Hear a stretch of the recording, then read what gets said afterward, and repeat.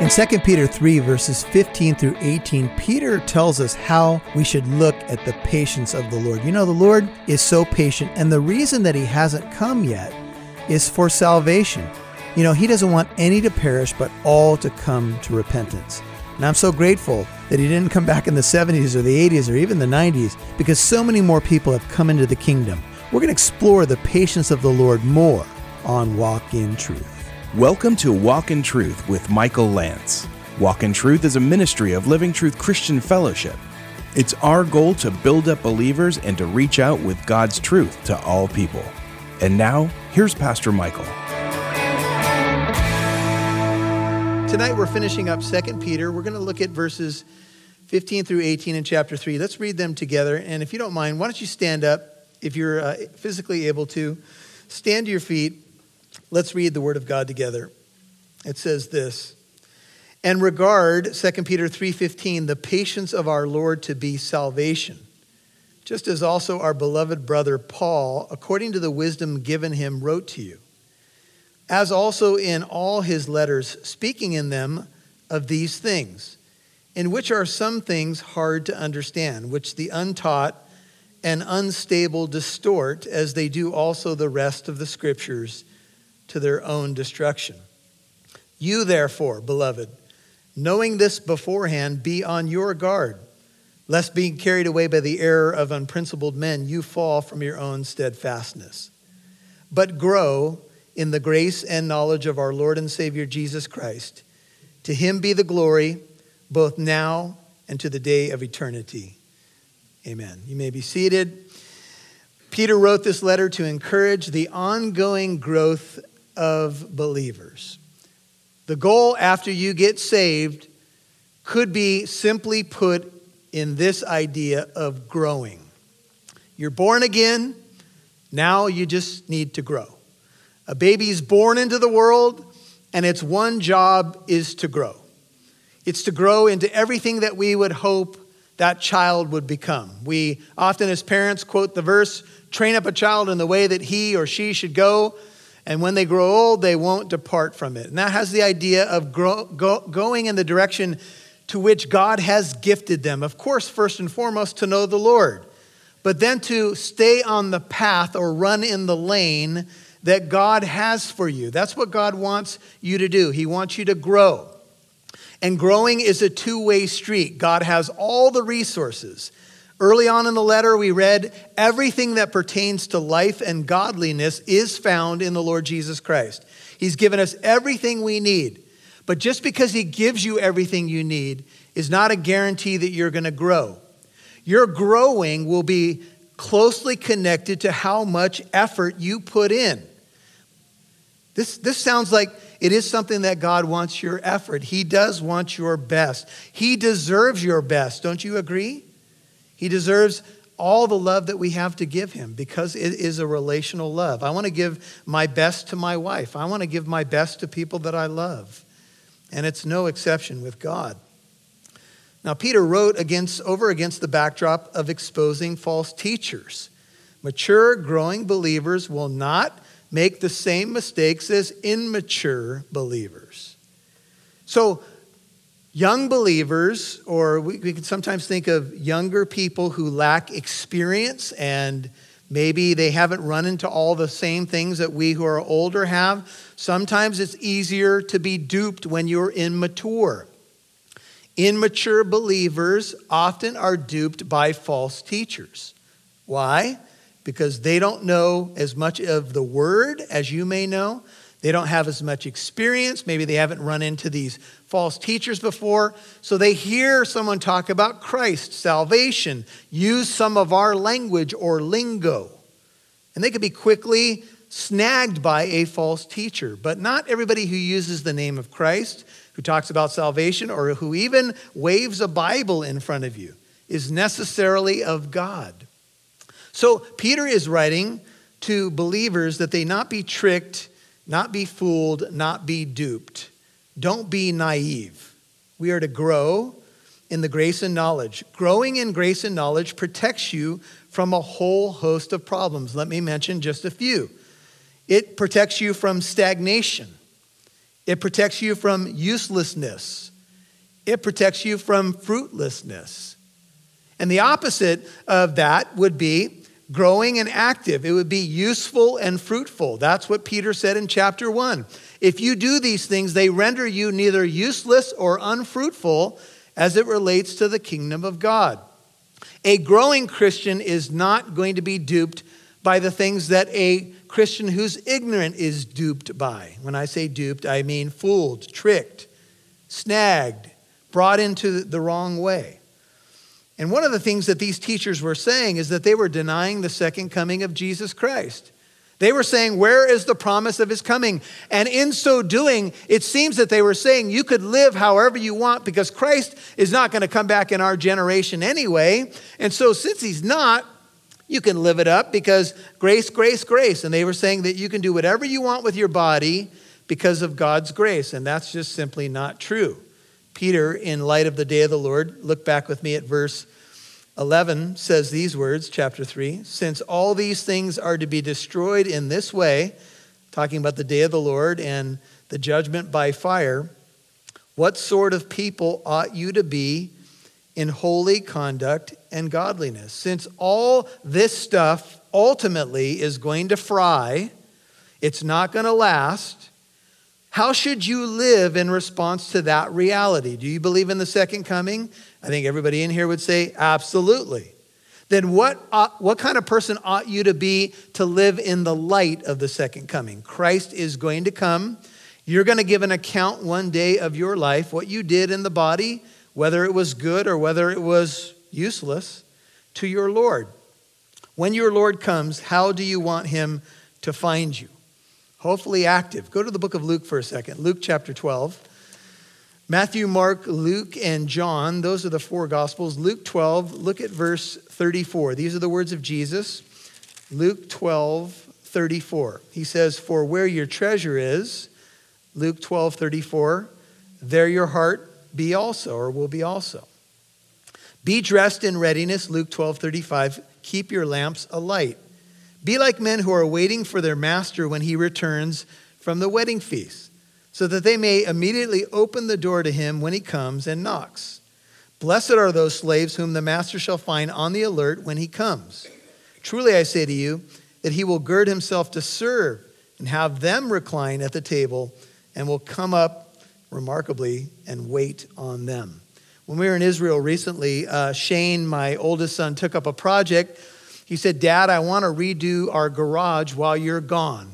And I said, hallelujah, praise the Lord. My garage is a disaster.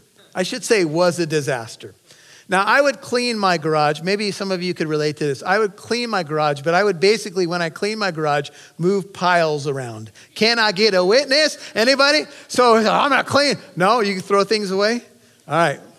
Anyway, but we have some pack rat tendencies in our family. I will not name names for political purposes. Anyway, to keep peace in the house and all that. So, because this stuff is recorded. But anyway, we're in Israel for like 10 days. I came home and Shane and others that he had recruited, who I thank the Lord for those people as well, including Nathan back there, worked really hard. They redid my garage. And we came home to a new garage. They were busy while the master was away. Praise the Lord. I trained him to call me Lord and Master. No, I'm just kidding. I didn't. But anyway, it was cool to come home to that. They were busy bees. They had put in many hours. And I will say that we were so jet lagged when we got home, we probably didn't show all the excitement that we could have shown for the garage. But one of the major priorities we did accomplish that night when we returned from Israel, we had Miguel's. Because when you're in Israel, there ain't no Mexican food. It just doesn't exist. So there's two things you're longing for food-wise when you come home to the States. Miguel's and In-N-Out, all right? So I ate Miguel's every day for about 5 days in a row. Anyway, not sure that that's the best thing, but there you go. Now, whether he comes in the second watch, Luke 12:38, or even in the third and finds them so, blessed are those slaves. Be sure of this, that if the head of the house had known at what hour the thief was coming, he would not have allowed his house to be broken into. A thief probably doesn't call you up on the phone and says, hey, about 2:35 a.m. This morning, I'll be trying to break into your side door. Just to give you a heads up on my plan. No, thieves don't work that way. They come at an hour when you don't expect it. Peter said, notice Peter who wrote our letter, actually verse 40 says, you too be ready, for the Son of Man is coming at an hour that you do not expect. And Peter said, hey folks, this is Pastor Michael. I just want to share my heart for a second. We have a website called walkintruth.com, and we put up a store, and we're adding more and more products to it. But one of the reasons I want to get you to that store is that you can partner with us in the ministry. You know, radio airtime costs money, and we want to reach more people. If you're being blessed by this ministry, one of the ways that you can partner with us is to go to the website and purchase a product. You can also purchase my book on the armor of God. I'll get you a signed copy, and whatever you give to the ministry will go directly to paying for radio airtime. That's one way you can partner with us. You can help us reach more people like you, and you can partner with us in the gospel ministry. It's a great thing. We appreciate you. We love you. Pray for us. We'll keep praying for you. Reach out to us today through the store at walkintruth.com. That's walkintruth.com. God bless you.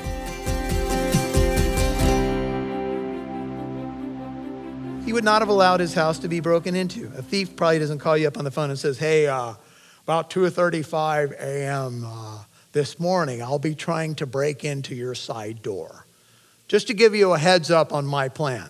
No, thieves don't work that way. They come at an hour when you don't expect it. Peter said, notice Peter who wrote our letter, actually verse 40 says, you too be ready, for the Son of Man is coming at an hour that you do not expect. And Peter said, the author of our letter said, Lord, are you addressing this parable to us or to everyone else as well?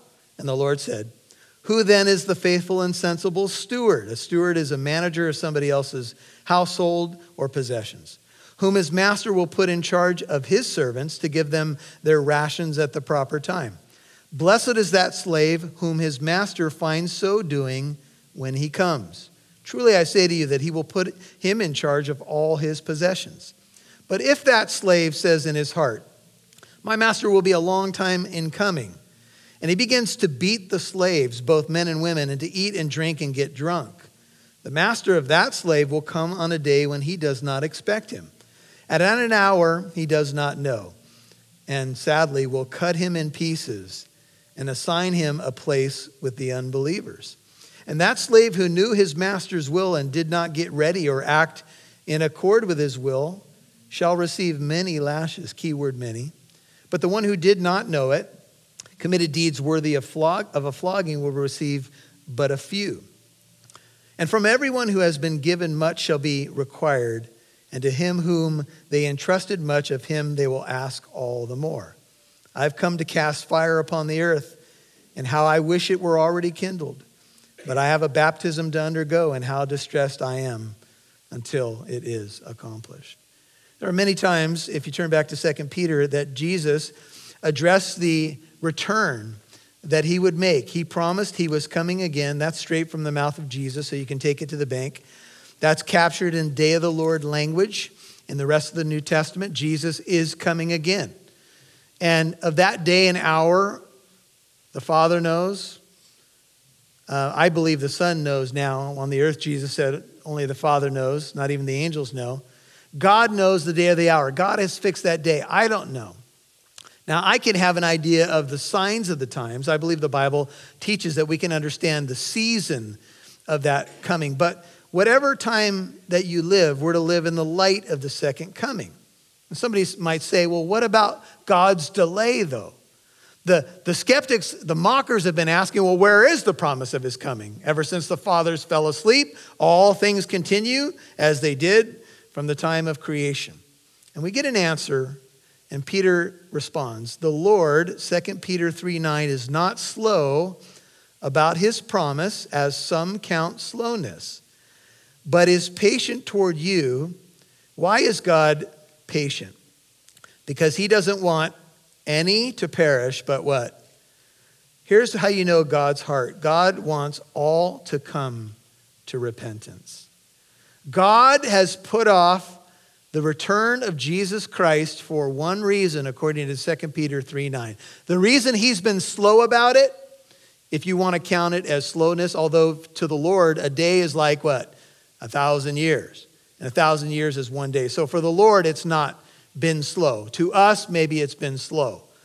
But in that slowness, in that patience, what has it meant for the world?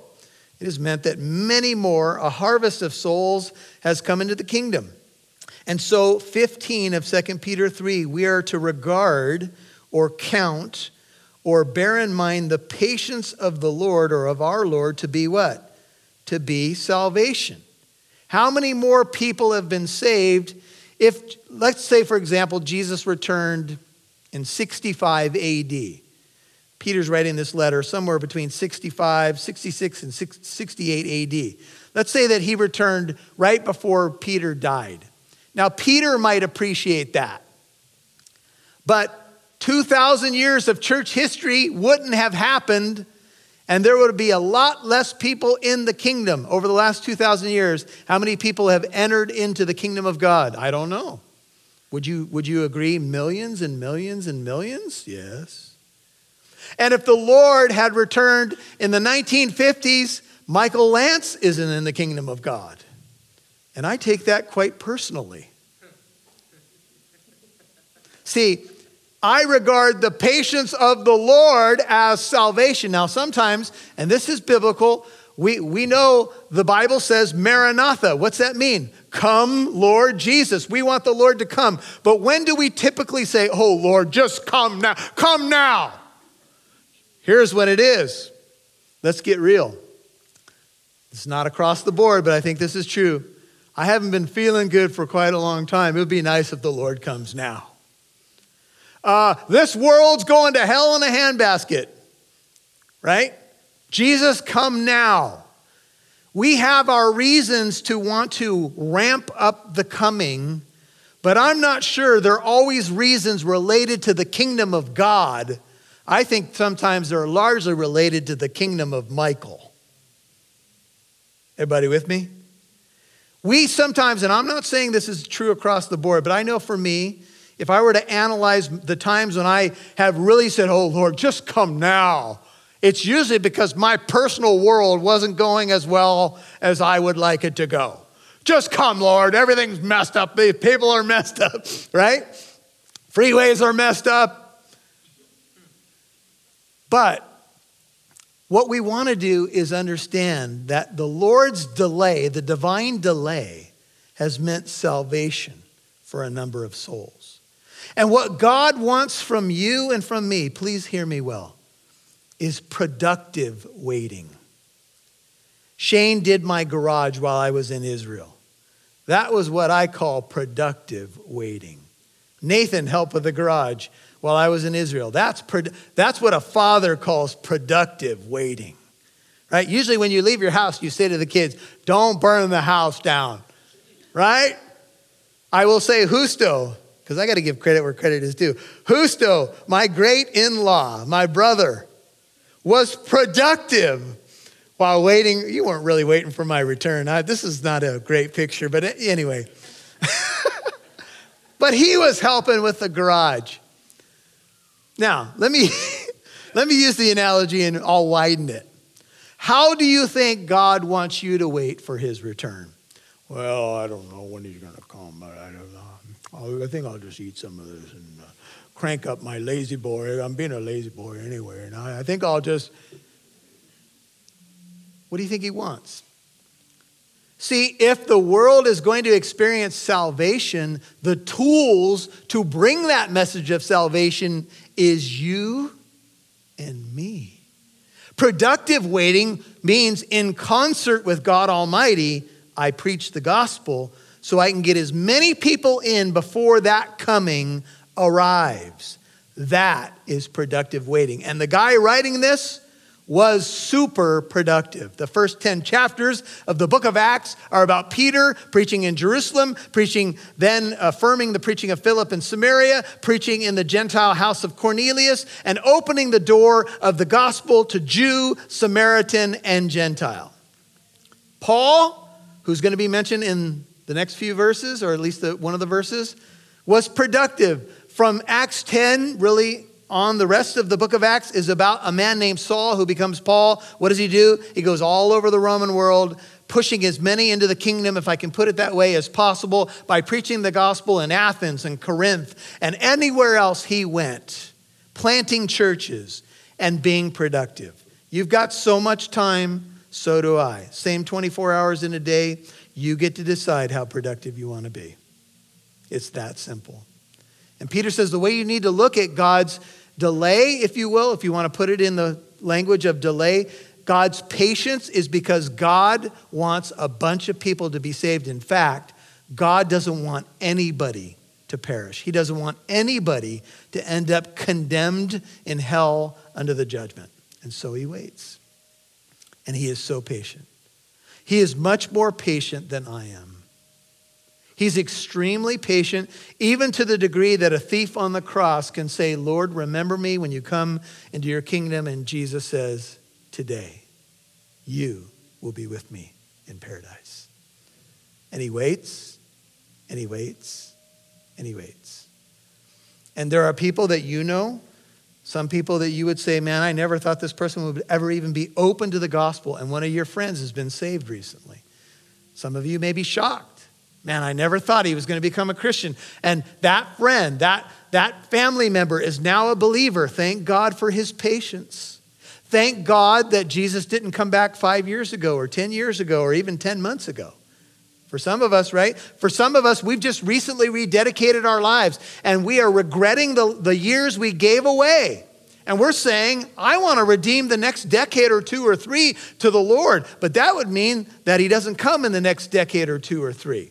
I'd like him to come, don't get me wrong. I want to see my Lord. But I also know he's got business to do and people to hear the gospel and people he wants saved. And the question that he asked in Luke 18 is, when the Lord comes, when the Son of Man comes, will he find faith on the earth? What do you think that means?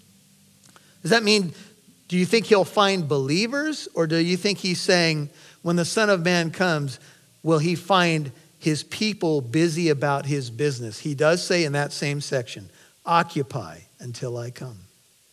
And so there is such a way to redeem the waiting. The way you redeem the waiting is you're productive. Because our Lord's patience, verse 15, chapter 3, is salvation, soteria, deliverance. Just as also our beloved brother Paul, according to the wisdom given him, wrote to you. Paul wrote about God's salvation. Paul wrote about productive waiting. Here's a few verses. Romans 2:4 says, do you think lightly of the riches of his kindness and forbearance and patience, not knowing that the kindness of God leads you to repentance? Romans 2:4. 1 Corinthians 13:4 says, love is patient.